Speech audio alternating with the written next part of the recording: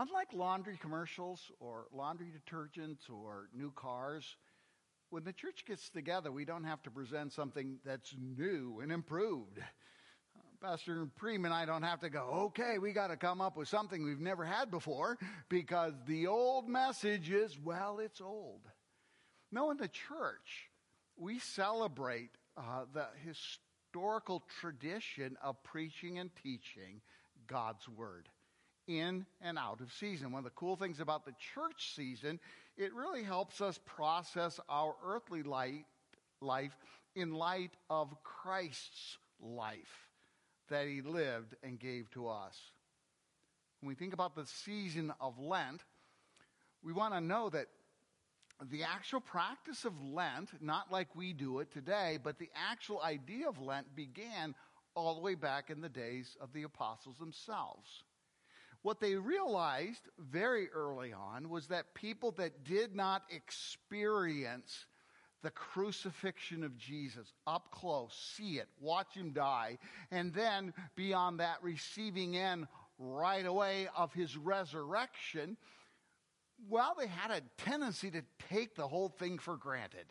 I mean, how many times do you have to hear the story of Jesus dying and rising again before you already know the story? And we can think about that about the same way when we look at our Lent this year. It ends with Easter, people. Do you know what that means? The tomb is empty. He is risen indeed. Hallelujah. What's the purpose, therefore, for then special worship services? A 40-day period of time where we consider all that Jesus has done for us. And in that respect, what is our response to it? Lent, again, began with the desire to confront believers with the sorrow and the mourning experienced by the first disciples during those hours when Jesus was crucified and laid in the grave. And how then their sorrow turned to real joy on Easter when he rose on the third day. We may know the story, but preparing for that story we'll tell again and again is a time for prayerfulness, thoughtfulness, so that when Christ rises and gives us this new life, we've spent some time preparing for it. And so Lent has turned into a time where we add disciplines, things that, well, Christians should do. Maybe instead of going to church every other Sunday during Lent, let's make a goal of going every Sunday. Or what we're doing in this particular service of identifying other people and say, you're going to be here next week? Okay, I will too, all right? And so right now, you're not just listening to the service from your own perspective. You kind of have this little alliance going on between yourself and other people who promised they were going to be here. They are here, and so you're kind of hearing it in arguably more of a group setting. It isn't just about you. So we add disciplines that develop my faith, and camaraderie of the body of Christ is one of those. It's also a time where we get rid of things that really have no place, let's be honest, in the life of a Christian. I was telling some people the other day that I usually spend at least an hour at the end of the day watching a show. An hour. Sometimes it goes a little longer depending how tired I'm not. But, 7 days a week, that's 7 hours. I spend more time watching TV than I do church on a Sunday morning. Well, now you throw in Wednesdays and I can kind of get up to the 7, if you know what I mean. But it's like, what is the 7 hours for? I'm not taking away from your television shows. I'm just asking, is that time benefiting me as a Christian? Is it helping me better appreciate what Christ has done for me so that I have a better understanding and the right motivation when it comes to my relationship with other people? Lent provides us that opportunity. The earliest disciples realized that Christians that weren't there had a tendency to take it for granted. And won't you agree that we kind of do that too? That's what Lent's for, to prepare us, to make us ready, that old story of Jesus' resurrection, when it comes again this year, it will have a greater meaning because I've taken the time to think about it. This particular Lenten theme that I'm doing on Wednesday is focusing on the language of Lent. I think part of the problem that we have when it comes to Lent is we take certain words for granted. We may not always understand, what are they a part of the celebration for? What does that have to do here?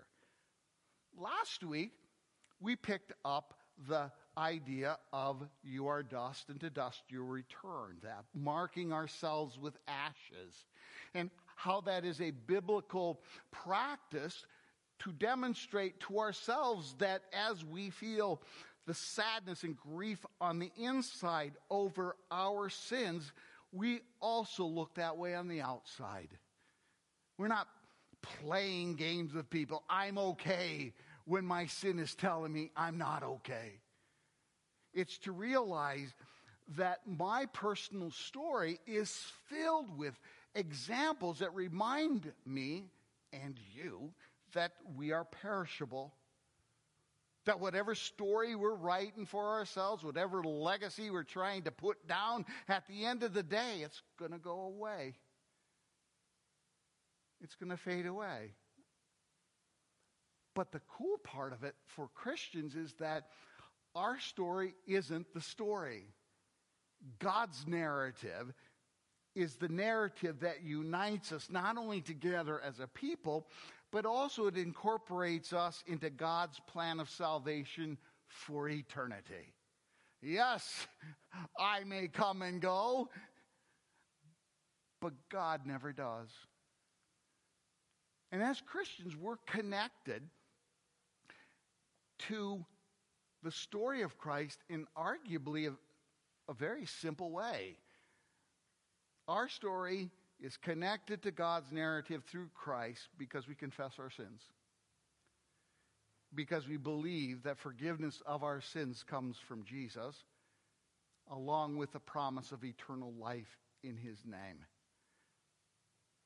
God's big story incorporates all of our little stories into one.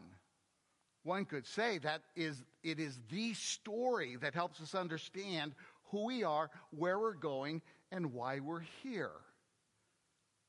God's narrative ties us together. But as I mentioned last week, I think one of the things that we've kind of gotten into in observance of Lent is that it becomes a personal thing. I'm giving this up for Lent. I'm giving this up for Lent. I'm not going to do this. I am going to do this. This is my Lent, and this is how it's going to be expressed. Nothing wrong with that. But there's more to it than that.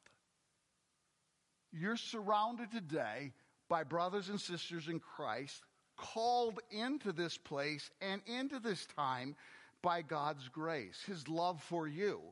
And there is a story of God that doesn't just apply to me, it applies to all of us. It unites all of us.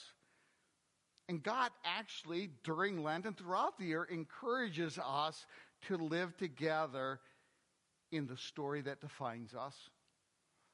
And that's the story of God's love for all people.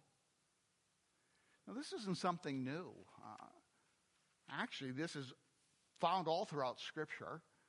I teach a Bible class on the second and fourth Tuesdays of the month, and we're going through the Old Testament, focusing on the grace of God in the Old Testament. And last night, one of the topics that came out, because I knew I was going to talk about this tonight, was how God made the Israelites into a nation. And that occurred in Exodus chapter 12. The Israelites prior to this had their elders. Moses did his work with the Pharaoh. Let my people go. We are now down to the 10th and final plague. And in chapter 12, the Lord is talking to Moses about how he is going to make or define this nation, and it's all about the Passover. Here's a few words. The Lord said to Moses and Aaron in the land of Egypt, "This month shall be for you the beginning of months. It shall be the first month of the year for you." Now you're going to say to yourself, what's so exciting about that? One of the bad things or trashy things I think about the English language is you never know if you is plural or singular. Hey, you! What? Talking to me? Pastor and I'll have that sometimes. Hey, Pastor. Which one are you talking to here, But you. Is it you? Is it you? Or is you all of us? In this reading from Exodus 12, you is always plural. God will talk to Moses. He has talked to others. But when he talks about his people, when he talks about his work, he is always using plural. Us. All of us at the same time. The Passover meal is going to be set then in the first month of the year for the Israelites. Okay? He goes on, tell all the congregation of Israel. Notice what he did. He refers to the people of Israel as what?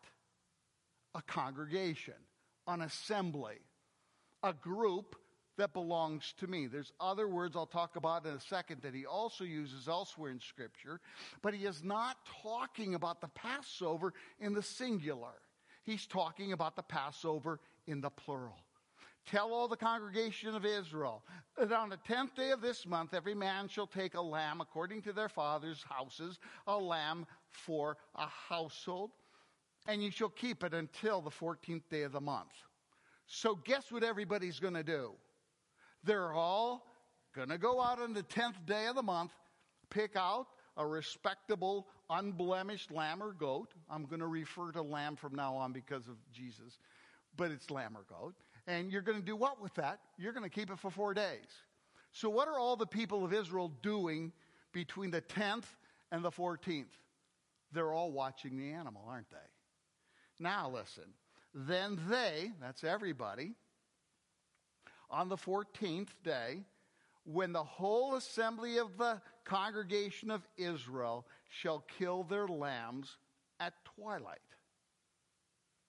So on the twilight of the 14th day, you're going to hear this racket right before the twilight and the sun goes down. It's going to be nerve-wracking because everybody's getting their sheep out there, right? And in a moment, at the same time, everybody's going to sacrifice the lamb. And it goes from loud to, what just happened?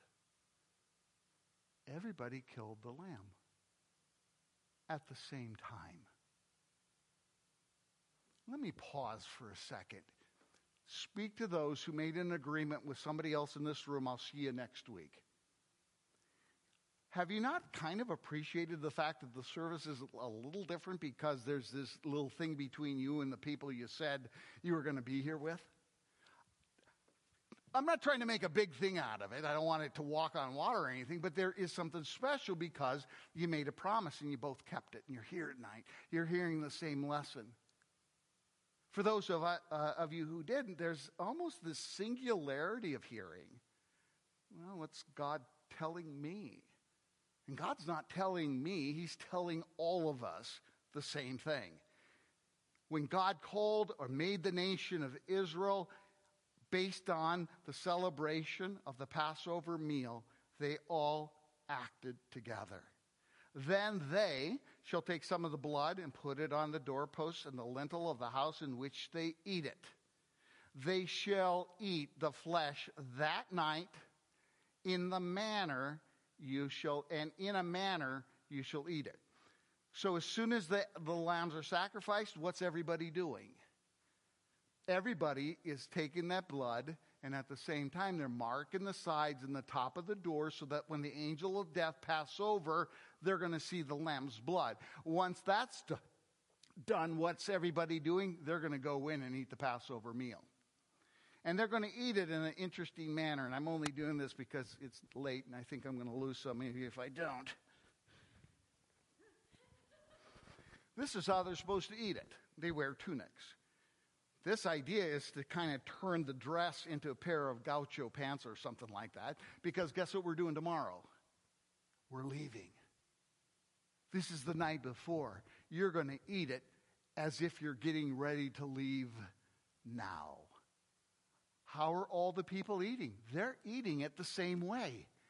They're all confessing that God is going to do something tomorrow and we're going to be a part of it. All of us. Not just you, not just you.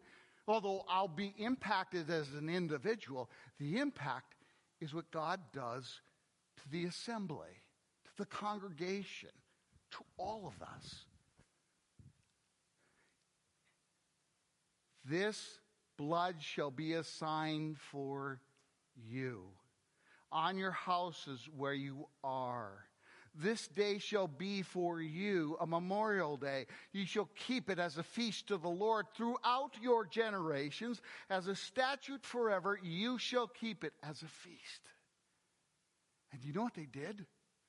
For the next 1,500 years, they kept that. Even to this day, to some degree, Jewish people will still honor the Passover meal. But on the night Jesus was betrayed, what meal was Jesus eating with his disciples? The Passover meal. Where he takes the bread and says, take, eat, this is my body. He takes the cup after supper and says, take, drink, all of you. This cup is the new covenant in my blood, shed for you for the forgiveness of sins. Where the Passover celebrated what was going to be the greatest act of God's deliverance in history at that point, Jesus is celebrating that same meal on the night he was betrayed, before he gave us an even greater sacrifice, a greater act of deliverance, that Jesus was going to die on the cross for the sins of all people. Who would have thought it? And even though your sins are forgiven, there's a sense of purpose and meaning when we realize that, well, yeah, yours aren't the only ones that are forgiven. All of them are. So what do we have in common tonight? All of us have in common that Jesus died on the cross for each one of us, and he has forgiven our sins. We have a bonding experience whenever we get together as the congregation that calls us into this group. Now, there's other words that the Scripture uses. Romans 12 says this: for as in one body we have many members, and the members do not all have the same function, so we, though many, are one body in Christ, and each member belongs to all the others.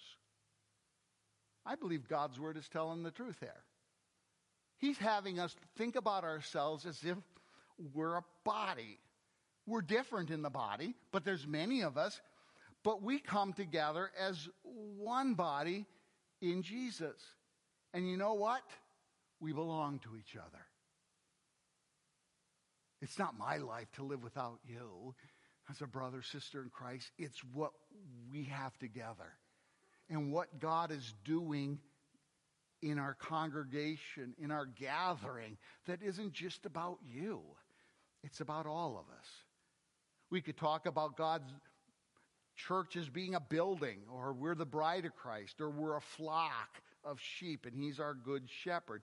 Or as we confessed earlier in the Apostles' Creed, we believe in the communion of saints. It's a part of our lingo. It's what we understand. I think the difficult thing when it comes to Lent is, how do you put it to practice? Some of you probably are already going, oh no, what is he going to ask us to do? I'm not going to ask you to do anything. But I'm pretty sure if you're listening and you're paying attention and I'm doing my job, the Holy Spirit is telling you something. And you might not like what he's telling you. After all, you're an introvert. You're really not one of those social people. You don't know what you're going to say. Surely you're not going to tell me to do that. I'm not going to tell you to do that. But you already noted another family last week and said, hey, I make you a promise to be here. and your relationship with that person has changed a bit tonight, magnify that. That when God's people get together, when God's people observe the season of Lent, it isn't just about me, although I'm a part of it. It's about all of us. And how God is taking the congregation as it prayerfully considers the sacrificial life and death of Jesus, and how we don't deserve it, and how we take it for granted. But boy, this Lent, we're going to focus. We want to be prepared so that when Easter comes, not only are we aware of the sacrifice, but we understand the impact of the new life that we have been given because we thought about it. I'm going to read something which you never are supposed to do. This is from a guy by the name of Gordon Lathrop. The church is not a collection of consuming individuals, choosing religious goods according to their own selfish perceived needs or desires. It's not a club supporting a particular ideology. It's not the audience for a speaker's eloquence or a choir's concert or a priest's rituals. The local church assembly is itself, as a gathering, the primary symbol of God's work in that place. By its participation, by its communal mode of song and prayer around scripture reading, meal keeping, and bathing, reference to baptism, it is being transformed, the body is being transformed into a primary witness to the identity of God and the identity of the world before God. We live in a culture that doesn't appreciate this stuff. The church is there as a whole, as a group, to bind our little stories into that story that's about Jesus Christ. A story that gives hope and direction to our story, not only individually, but corporately. We have a goal. We have a purpose. We have an inheritance, a direction. And you know what keeps us in that story is the very faith that he gives to us. The faith that is a shield that helps protect us against the enemy attack that says, you go to church? What a dumb idea. Why do you do that? That doesn't make any sense. Of course it doesn't make sense to those who are perishing. They don't have the Holy Spirit. They don't understand what God does at times like this, where he draws our attention to a bigger story found in Christ and in what we as a congregation do as his people. We're not killing lambs at the same time. We're putting blood on our doorposts. We're not eating a Passover meal with our stuff tucked up like I did earlier. We're not doing any of that. But we have a mission. We have a purpose. And this Lent, the goal is to help you see the greater thing of what God is doing. Sometimes doing devotions is hard. But isn't it easier if you have somebody to do it with? Sometimes when you do a service project, oh, that was hard work. But when somebody's with you and working with you on it, a shared goal in the name of Jesus as a part of the ministry of the congregation to which you have been called, that's powerful stuff. That's a witness that doesn't exist outside of God's people, because outside of God's people, you have individually selfish-minded people that are always acting on their own behalf. And we know that because that's the source of our sin, isn't it? But unlike the world, we have a Savior that reminds me and you, plural, of what God has done for all of us. There's something bigger going on whenever the church gets together. All I'm asking this Lenten season is that you're aware of it. And to whatever degree you can, you kind of have fun with it. Pick out each other. Make commitments. I'll see you next week. Because I understand there's more going on here than just me. In Jesus' name I pray. Amen.